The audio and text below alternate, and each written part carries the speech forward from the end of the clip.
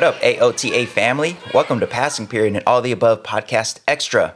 We normally drop these in between our full episodes, and those of you who've been with us for a while know that our full episodes are chock full of super dope guests, super dope headlines, and a whole lot of stuff, and they are video format primarily, and it takes a while to edit that. So in between those, we drop these passing periods where it's just Jeff and myself, Manuel Rustin, your favorite teacher's favorite teacher, and you might be wondering why we've had several passing periods in a row now, and there's a lot of reasons. Number one reason being that we are wrapping up the school year, and there's a lot going on, school related, work related, personal life related, and it's just been a minute since we've had time to have our super dope guests join the show. So bear with us as we march on into what is hopefully going to be a successful conclusion to the school year for everybody out there. And then we'll get back on our regular routine of having our super dope guests on. And Jeff, if I'm not mistaken, your last day of school, at least for the district that you work most closely with, is coming up soon. And my district, we had our last day of school like 2 days ago, something like that. So we are here. But I'm not going to gloat about it because I know a lot of folks who listen to the show work in areas and work in districts where their last day of school is still weeks away, unfortunately. So I'm not going to gloat about it. I'm just going to ask you, Jeff, how are you feeling going into this very last week of at least students being on campus? Yeah, this is the last week for the Los Angeles Unified School District. But as a year-round employee, it's just another week. That's why you get the big bucks, man. You get the big bucks. Just another week. It is also definitely not just another week, because this week is chock full of graduations and culminations and kindergartners in robes and 8th graders in robes and 12th graders in robes and 11th graders looking up to the 12th graders and envisioning themselves next year, and inspirational speeches and crying grandparents and parents and all that stuff. So it is, in many ways the best week of the year. But also, man, the end of the school year is just nutty for all of my, in particular, my administrator colleagues out there. There's just so many events and things and, deadlines and people asking you to do different stuff. So I have great empathy for my principals and my APs out there, especially since right now I am one of those people who is asking them to do stuff, and I feel mildly guilty about it, but also it's the nature of the job, man. So yeah, I heard that. But coming up on the end, it's exciting. Yeah, for sure. And later on this episode, we'll talk about some reflections on the end of the school year and looking back on it, and some of the stories out there about just how bad this school year was for folks. So we'll talk about that in a little bit. But Jeff, we had our graduation ceremony for our seniors, I think this past Wednesday. Yeah, it was Wednesday night, and great ceremony, great seeing, folks celebrate in person again for graduation. And our valedictorian, she's going to Harvard next fall, so that was super dope. And a lot of smiles, a lot of heartfelt goodbyes for a lot of folks. And sometimes when I talk to somebody who is having a, I guess, difficult time accepting that, one phase of life is coming to a close and the next phase is coming. Or sometimes when I talk to folks, around my own age who are feeling we're getting old and sadness around that, I try to remind folks that it's really a blessing to grow old, and it's really a blessing to be able to look back and say, I made it. And yeah, the next step might be scary, but I'm here. Because a lot of folks, they just don't. They just don't have the opportunity to grow old or to celebrate something like a high school graduation. And, we'd be remiss if we did not spend some time today talking about the massacre in Uvalde. And it's been 10 days, and in some ways it feels like it's been a lot more than just 10 days because of a variety of reasons. For one, just how devastating that shooting was, but also just how maybe shocking, maybe not shocking, depending on your view of things. The details are about the response and what could have happened that didn't happen, and then seeing what states and politicians and folks are saying might be the appropriate way to quote unquote secure our schools, and there's just so much going on that it almost feels like just a blur, especially with the school year wrapping up for a lot of folks. But yeah, Jeff, we thought maybe we should discuss some of the responses to this very, very tragic incident and the ramifications for those of us who work in schools and support schools, and just thinking ahead to the sad inevitability that this will not likely be the last school shooting. So where should we begin with that discussion, Jeff? Well, Manuel, I was thinking we should begin with really a person who is just a shining moral temple of purity and wisdom on this conversation, and that is the I believe senior senator from the great state of Texas, the man who has now presided over how many mass shootings in his ridiculous state, the great Senator Ted Cruz. Lion Ted, I think, is maybe what he was once called. Yeah. Who who had just a brilliant policy solution for us, Manuel, which if we just adopted, I'm sure would be fine, which is we need to harden our schools, and we do so by having one point of entry and exit on every school campus in America, Manuel. Just one, and then we put just like I was about to say a brigade. Is that the right term? A whole bunch of armed police officers, like a SWAT team, at the front door, right? Probably some bulletproof glass, maybe some countermeasures, some smoke bombs and loud sirens, and maybe a fire hose they can spray. We just fortify the point of entry, like we do, say, on a base in a country we're trying to colonize. And that will solve the problem. You forgot the guard towers, and I'm thinking we probably need You're right. bars on the windows to make sure nobody can get in through the window. And if possible, barbed wire is an effective tool to keep folks from going over gates and fences. And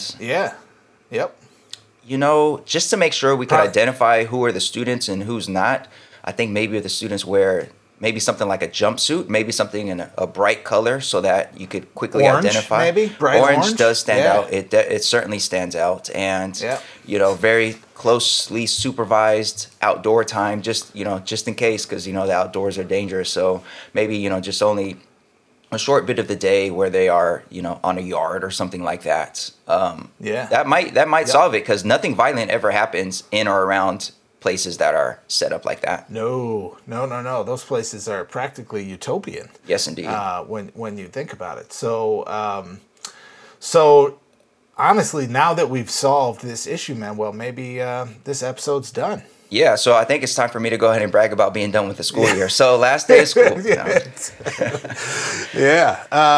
Okay. So in all seriousness, what happened in Uvalde, Texas is horrific, right? And we've had other horrific things since then. But honestly, as I was thinking about it, Manuel, I couldn't remember, and this is how tragic it is that we have so many of these things. I couldn't remember if we've had a killing of this extent at an elementary school in a while, because we've had those Marjorie Stoneman Douglases, and we've had the shootings in other places, right? Las Vegas and Buffalo and El Paso and all, Right. We've had the American barrage of mass violence that we pretend it has nothing to do with guns, but there is something about an elementary school that just hits in an even deeper way for me personally, because I think it's because they're so innocent, right? Yeah. In a way that's that's unquestionable, and elementary school, school should be safe no matter what, right? But elementary school should be like especially safe, right? Like Right. kids aren't in their petty teenage years yet, for the interpersonal conflict stuff. Like, we practice being nice and sharing in kindergarten, and and we still want hugs from our parents every day, and like it's such a time of innocence in that regard, and to see this sort of sacred place violated in that way is just, it's hard to find words, I think, to really capture it. And it's so deeply frustrating because we have the just such a void, a vacuum of leadership in this country, where really we have folks who have condemned our people to death and don't care, And, I'm not in Ted Cruz's mind and heart, but I tell you what, from the policies that we are getting proposed, which are not serious, and the policies that these folks are standing in the way of, which are serious, they don't care. There's no morally compelling number of deaths in an elementary school that's going to get them to change, right? So we're in a situation where there's a 0% chance of them coming to the rescue here, right? Even though that's supposed to be their job. And then, of course, we layer on what happened with the police. And I was actually, especially initially, was out on Twitter debating with people that, shortly after this happened, where I was like, look, I understand, like, police, I'm an anti-police person, generally speaking. But I also am like, I don't think anyone's job should be to run into a war zone and sacrifice their life. So I came at it myself initially from a position of like empathy for like, whose job should be to run into a place where a person has a weapon of war and just give themselves up to that. I'm like, to me, that doesn't seem right either. Now, of course, we've seen a whole lot of details since then. Of course, the cops did what they do best, which is lie and misrepresent the truth about what happened, trying to claim that they were the heroes and stuff. When actually, even when they had overwhelming numbers and additional backup and whatever, still sat outside the building and did nothing and actually turned their violent impulses on the parents who were gathered outside the school trying to get in and rescue their own kids, which is wild. Right. So, this whole thing is about as tragic as a tragedy gets, in this country. And it's just... It's hard looking at this situation, I think, Manuel, to not feel like a sense of helplessness kind of overwhelm when you think like I did after Newtown, which is like, okay, well, there's no way we're going to sit by and let this rock. Like elementary school kids getting gunned down for no reason by people with rifles. Like, we're going to have to do something, right? Yeah. Yeah. I mean, don't forget that also the police, after it started to circulate that they did not do really anything to help the kids, they then tried to blame a teacher for propping a door open and the shooter using that door to get in. And then it turned out the teacher actually closed the door behind them. And it's too late for that teacher. Unfortunately, that teacher lawyered up and, they're going to get the legal support they need. But it's too late in the sense that that teacher probably for their entire life is going to be dealing with all kinds of horrible folks online who are trying to blame that teacher for the whole thing, believing that like that teacher actually did prop the door open and that's how the shooter got in, even though the police lied about that. That's not actually what happened. But that's neither here nor there. I do agree with you about the sense of almost hopelessness that becomes overwhelming when you realize that this now is seeming to become just a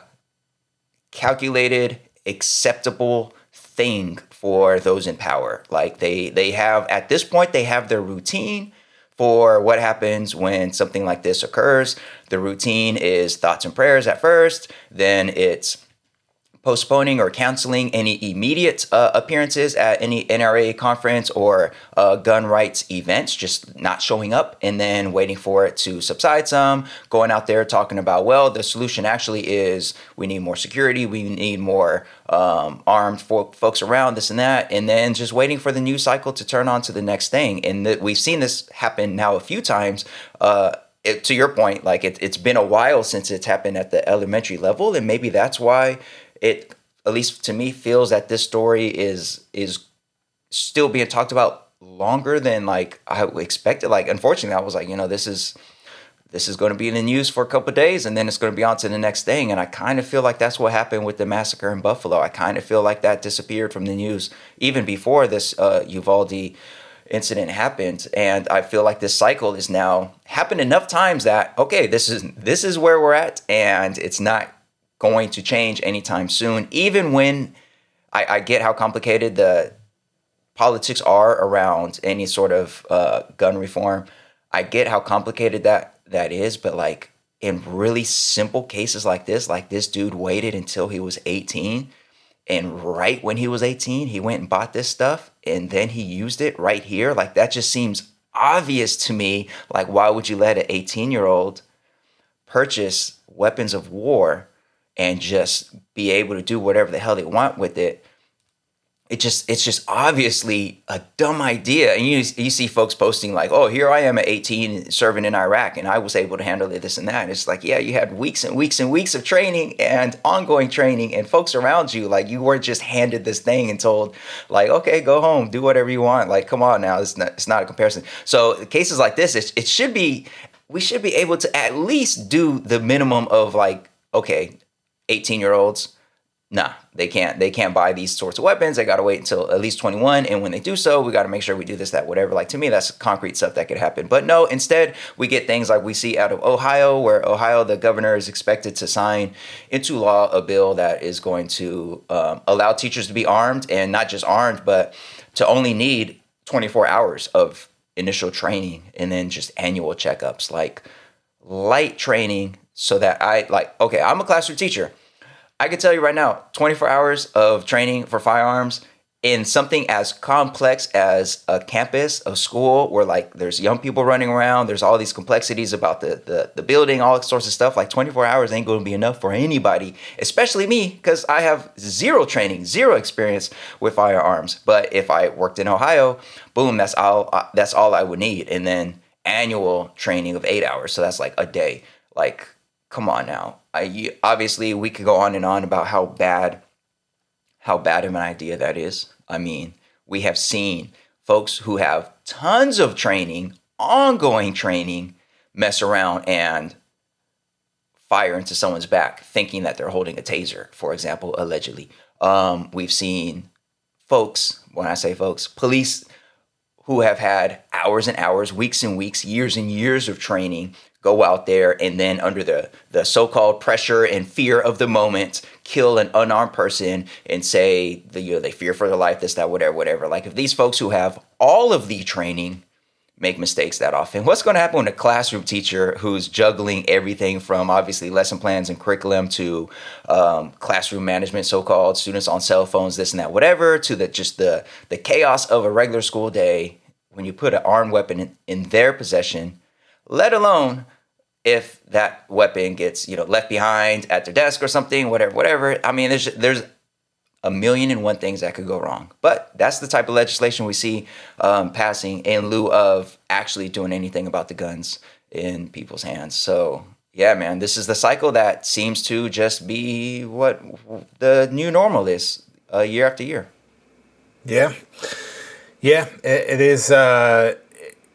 It's one of those times where you think of the Onion headline from a few years back. That was like, another mass shooting happens and nothing can be done, says the only country in the world where this kind of stuff happens, right? And that is the kind of like mental cognitive dissonance we are living under, right? Which is like people whose agenda involves us dying from incidents of mass violence, or them not caring about it, not being willing to do anything about it, giving us nonsense talking points and horrible policy ideas like arming teachers and having school feel like prison, as the solution, right? And I think we are definitely reaching yet another issue in this country where it's time to just like stop taking certain ideas seriously. We take them seriously from the standpoint of they're threatening our safety and well-being, but we don't have to waste our time debating folks who want to talk about how this, nothing needs to be done about guns, access to guns, and access to not only just guns, but what true weapons of war, right? Nobody's hunting deer with an AR-15, you know what I mean? No one is in their house and just protecting themselves from home intrusion with an AR-15, or certainly you don't need an AR-15 for that. And an AR-15 presents, or a similar style high-powered rifle presents real safety issues, even for home protection, because those rounds go through multiple walls, right? So even if you shoot and hit someone who's in your house, that bullet can penetrate that person, go through walls, and hit a child in a room or in a house next door, right? And so it is not even a weapon that is well suited for that purpose, right? These are combat weapons of war, and that's it. And so on some level, I think we just have to like stop wasting our energy with these people who are just nuts on this issue. Pardon my, pejorative term there, but like they don't have serious ideas that are grounded in any kind of like moral belief in valuing life and protecting life. Which is ironic because these are also the people who call themselves pro-life, man. Well, and want 2-week waiting periods for reproductive health care in Texas at the same time as you got your boy 18 getting a handful of AR-15s and thousands of rounds, as a birthday present, right? So yeah, man, I guess to close out on this issue, I would just say, as empty as these words probably sound, but my, thoughts and well wishes and, feelings of hopefully some healing can come to the families and the community in, in Uvalde and the folks at Robb Elementary School, because I can't even imagine the horror and level of trauma that they are experiencing in this situation right now. And so, I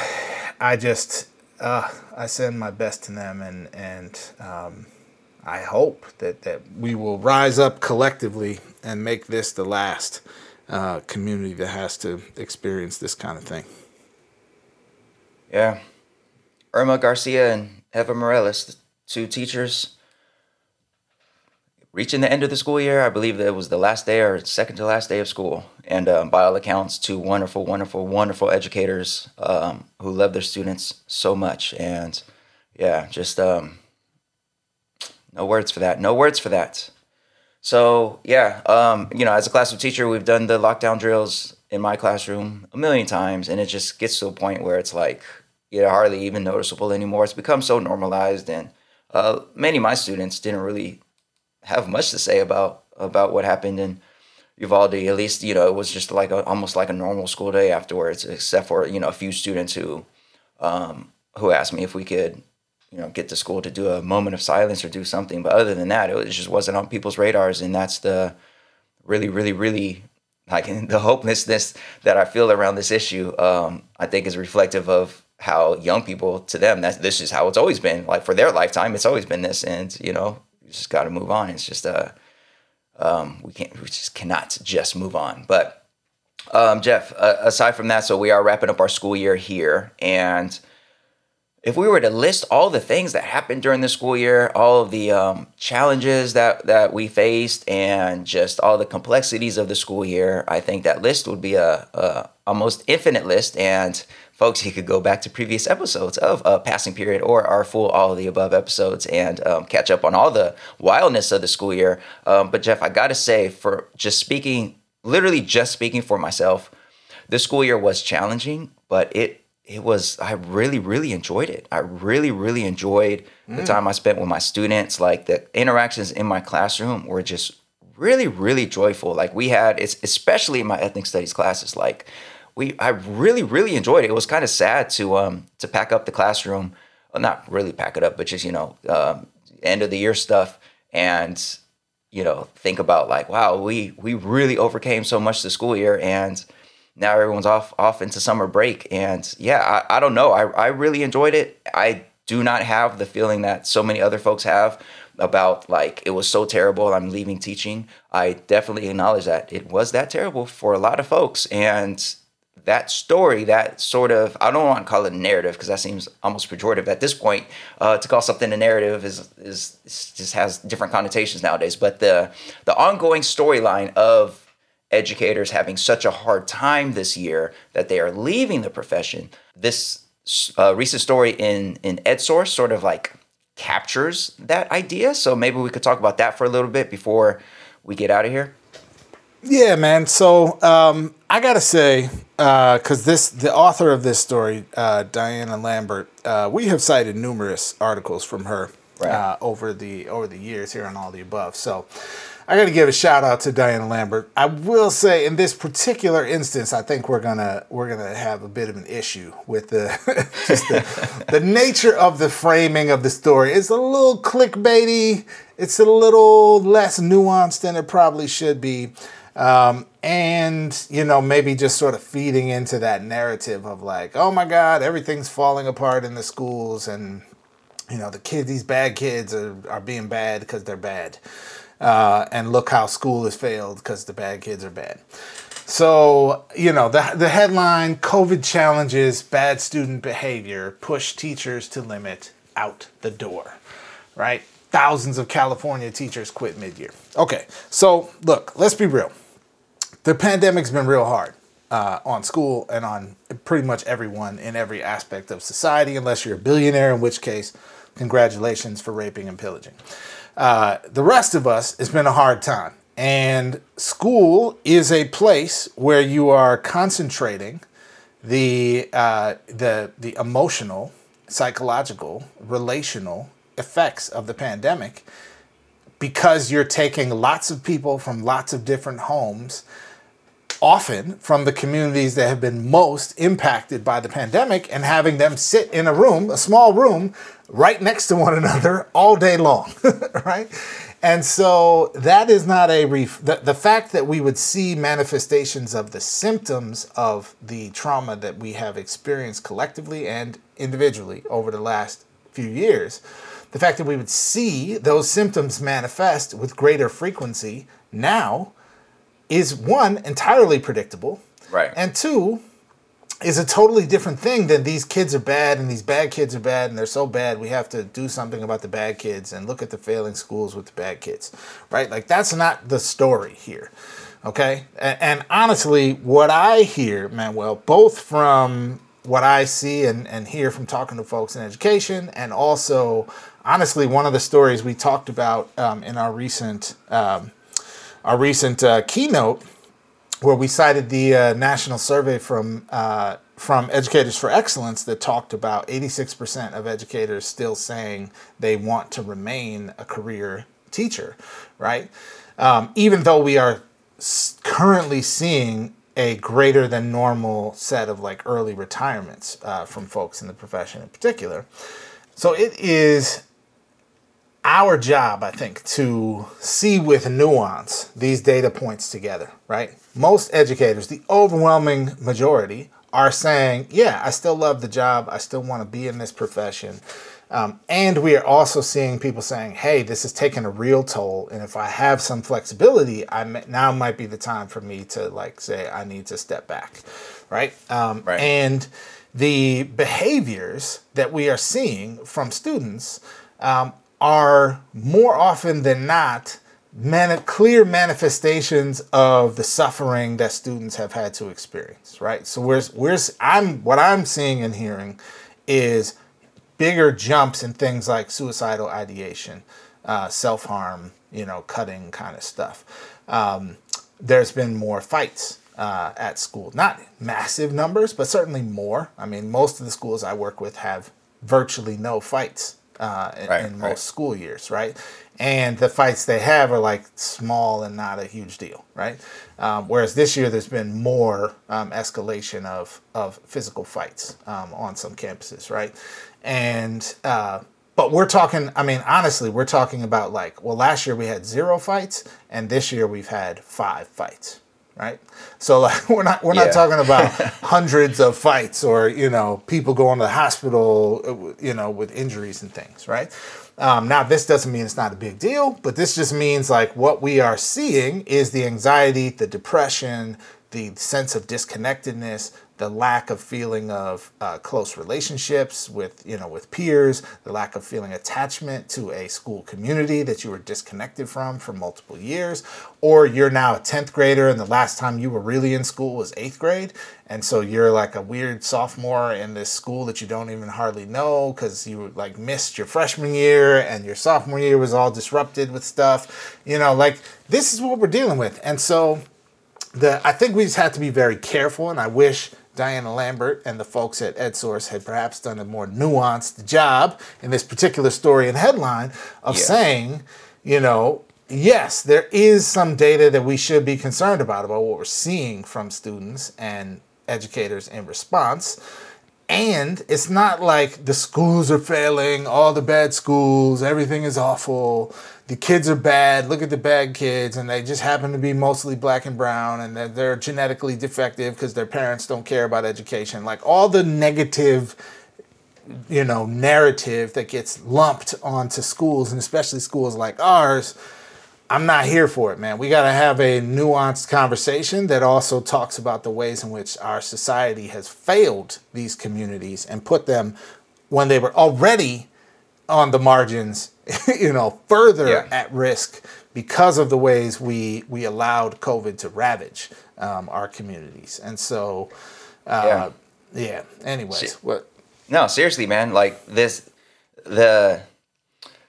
I get it. Like, this has been very hard. And like you just said, like, we really, really, really need to pay attention to how areas that were already marginalized, already underserved, already historically silenced, faced even tougher conditions during COVID, and none of that has been rectified. And we can't just go back into the school year and just assume like everything's going to be fine. So an article like this, it's really upsetting to me because yes, I know definitely there have been folks who left teaching who maybe wouldn't have left teaching or didn't plan to leave teaching, but they've left because it was such a hard year for them. And I don't want to at all like disregard the value and the honesty of their voice when they say, my classroom, my school, everything was out of control and I had to bounce. Like, I get it. Bounce if you have to bounce. And I know there's folks who are ALTA family who've listened to us all these years and for whom this was maybe the last year in the classroom or last year working in schools because of the challenges that were present there. But I feel like there's real danger in focusing so much on that and not really giving credit where credit is due to the fact that despite overwhelming challenges in front of us, we got through a school year. I'm thinking about my own classroom, thinking about my own school, really. We made it through a school year where despite multiple students being pushed into homelessness this year that I've had on my rosters, multiple students dealing with the mental health challenges that are sometimes, in some cases, connected to the pandemic, in other cases not. Despite all of the calamity of Omicron and so many folks getting catching COVID in January and February, which this article doesn't even mention January and February and just how many folks were out, how short we were on subs, how just all that. It doesn't even mention it. Despite all of that, like, I was at a graduation ceremony for my school on Wednesday where folks were clapping, cheering, embracing, celebrating going off to college, celebrating our valedictorian going to Harvard, others going to all kinds of other great schools, others taking time to go ahead and work and do whatever they got to do. Families were cheering and everybody was just so proud. And that to me is miraculous given just how much calamity is happening around the world. COVID and not COVID related, like from school shootings to the politics to, when I say the politics, I mean the right-wing white supremacist attacks on our bodies, on our lives, on our livelihoods, to just everything. We still managed as a school system and as a school site, in my case, to really come back together in person, learn a lot, grow a lot. And I just think every story that comes out about how many teachers are fleeing and how crazy and how hard the school year was just does not give us credit for doing all that we did and accomplishing what we accomplished. I look at the comments under this story, and I know you're not supposed to read the comments because that's just like the worst thing to do in most cases, but it's just like comment after comment about the lawlessness. The California laws and policies are incentivizing lawlessness, not only in classrooms, but in our neighborhoods. I saw a video that was taken at one school where a student hit an employee and this and that. And it's just all this, like, this is all feeding into that public schools are a disaster narrative. And that is for one, it's simply not true. It's not true. Public schools are not a disaster. I think we could probably look at whatever measures of whatever data points that you want to look at over the course of the last 20 years and whatever's happening now. Yeah, cell phones are annoying. Yeah, there's some fights in school. There's always been fights in school. My most hectic school year was my very first school year. I broke up so many fights on campus, and that was what was considered to be a pretty good school, quote unquote. I broke up so many fights. There's all kinds of calamity. And that's just part of working with young people. Like it's just how it is. And to point to every little thing now and say, look, this is proof of a disaster. This is proof of the school system falling apart.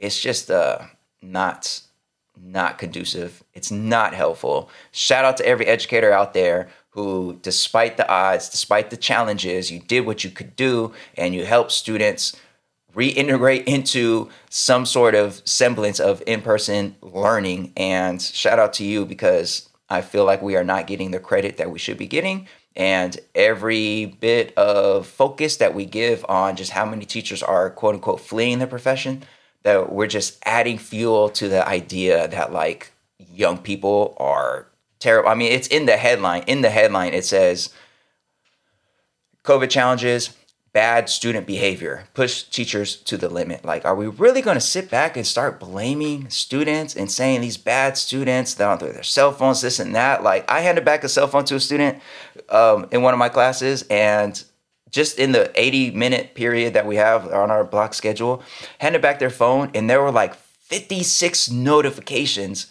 on their freaking phone that happened just during the time that I had it. And it wasn't like text messages. It was Twitch notifications. It was TikTok notifications. It was some game. It was all this stuff. And I point that out to say these things are designed to become addictive. They are designed to make it so that a student cannot go 2 or 3 seconds without remembering that, oh, this thing's happening on this app and this is happening on that app. Like, they are designed with that intention. So if we sit back and get mad at students for being on their phones and not get mad at Silicon Valley for designing something that is so overwhelmingly compelling for them that they can't even manage their own use of it, like, come on now, man, just get out of here. I'm rambling now. I'll just stop. I'm happy it's the end of the school year. This was a tough year, but shout out to all the educators and all the parents out there, all the guardians, all the caregivers, all the mental health providers. Shout out to the Wellness Center on my campus for helping several of my students through really, really, really tough moments. Thank you to everybody who's been part of trying to build and sustain and support a positive school environment for our young people who need it so much. So I'll just end with that. Yeah, man, I really appreciate those words, Manuel. And you, as you were talking, it was making me think of a book from a few years back, maybe like 5-6 years ago, by Rick Dufour, the late Rick Dufour, who a lot of people might know is most well known for a lot of training, professional development for educators around PLC work. And that's like professional learning communities, how teacher teams function, for anyone who doesn't know that acronym. And his final book was a book called In Praise of American Educators. And it's a fascinating text. I actually haven't read the whole thing, but fascinating text because it basically starts with the premise and data supported premise.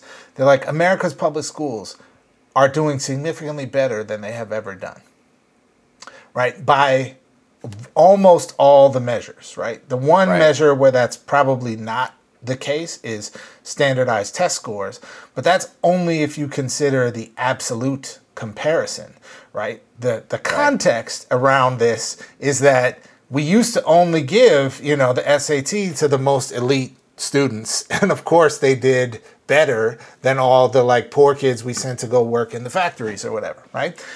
We have a more diverse linguistically, culturally, etc. population than we've ever had. We have a higher high school graduation rate than we have ever had. We have students succeeding at higher levels with a more rigorous curriculum than we have ever had. We still have test score improvement over time, right? So even on the tough measures that they externally impose on us as educators, the reality and the narrative that should be told here is what an amazing amount of resilience has been shown by educators over these last few years. What a testament to the service they provide to us as a country that hopes to one day be a democracy. What an amazing amount of resilience they have supported and helped foster among this nation's children at a time when we simply, literally, in no hyperbole, cast them to the wolves with a pandemic spreading and ravaging communities all around them and offered virtually nothing to them in terms of support. Yep. While countries around the world took much different steps and got better results in many cases than we have, right? And why they're going to concerts in Korea right now, and we are, but do only when we want to spread COVID. So, this is the narrative I think that we should be telling. Is this year, 50 years from now, I think we can look back at 2021, 2022 and say, wow, what an amazing, resilient, brilliant group of people who worked in schools and made that happen under some of the toughest circumstances. And the kids who grew up in this generation are not going to be the kids that are the deficient ones, but they're going to be the kids who made it through that stuff.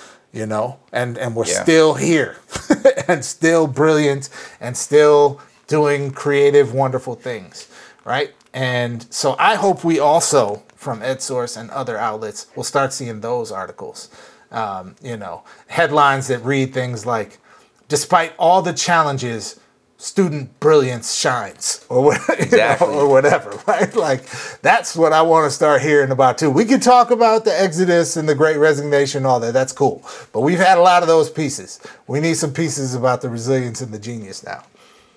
Yes, well stated. See, that's what I was trying to communicate. You put it together much more eloquently than I managed to. See, that's why you're super dope principal leader, man. And man, we need more of that focus and attention and just acknowledgement of the brilliance and the resilience. So absolutely. And before we get out of here, I want to shout out former guest of all of the above. I was listening, Jeff, I was getting ready for school during this last week of school, 6 a.m, listening to my local NPR station, which is KPCC. Shout out to KPCC.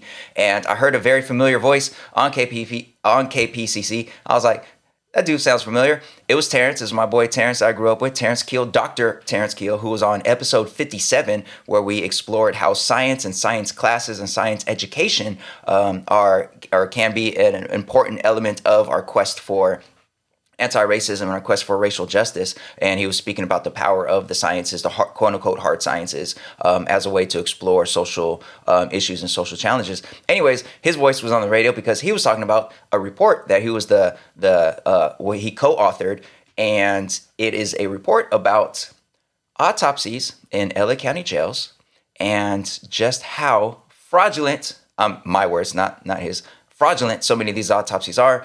Basically, his biocritical studies lab at UCLA and the carceral ecologies lab, also at UCLA, they looked at 59 autopsies of folks who died in correctional facilities. They wanted to look at 200 and something, which is the number that were available, but the sheriffs would not give them access to them all, so they only were able to get access to 59 autopsies. And long story short, they found that overwhelmingly, Black and Latinx incarcerated folks who died while incarcerated natural causes were attributed to their deaths, but when you look at the details of the autopsies, you see things such as lacerations, fractured bones, and you see evidence of the fact that it was not a natural cause. And in fact, many of these folks were, according to their own family members, beaten to death in some cases by members of LA Sheriff's deputy gangs. And you could Google LASD gangs if you want to learn more about who they are. But in any case, 75% of these deaths occurred before the person even stood trial. And most of these autopsies found that the quote unquote natural causes were not actually what led to the death of the person. And most of these autopsies were conducted with LA Sheriff deputies in the room with the actual coroner, or who does autopsies? Is it coroners?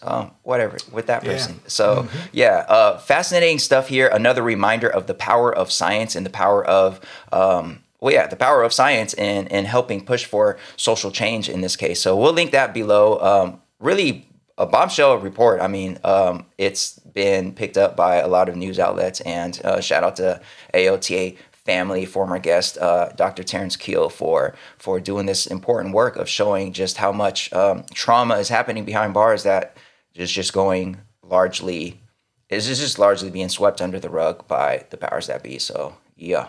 Anything else, Jeff, before we get out of here? No, man. I think we said what we needed to say today, and I just want to thank everybody for joining us. We'll see you next week. Yeah, we will see you next week. One way or another, we are going to continue to keep all the above content rolling, and we will get back to super dope guests as soon as we are able to. So shout out to all of y'all. Remember, we love y'all. Hang in there. If you have several weeks left of the school year, man, just keep hanging in there and doing your thing, because these students deserve it. And if you are done with the school year, or you don't even teach, you or work in schools, you just like to listen and learn to all the above, shout out to you too. We hope you all have a wonderful week ahead, and we will catch you next time. But now it's time for you to go ahead and get to class.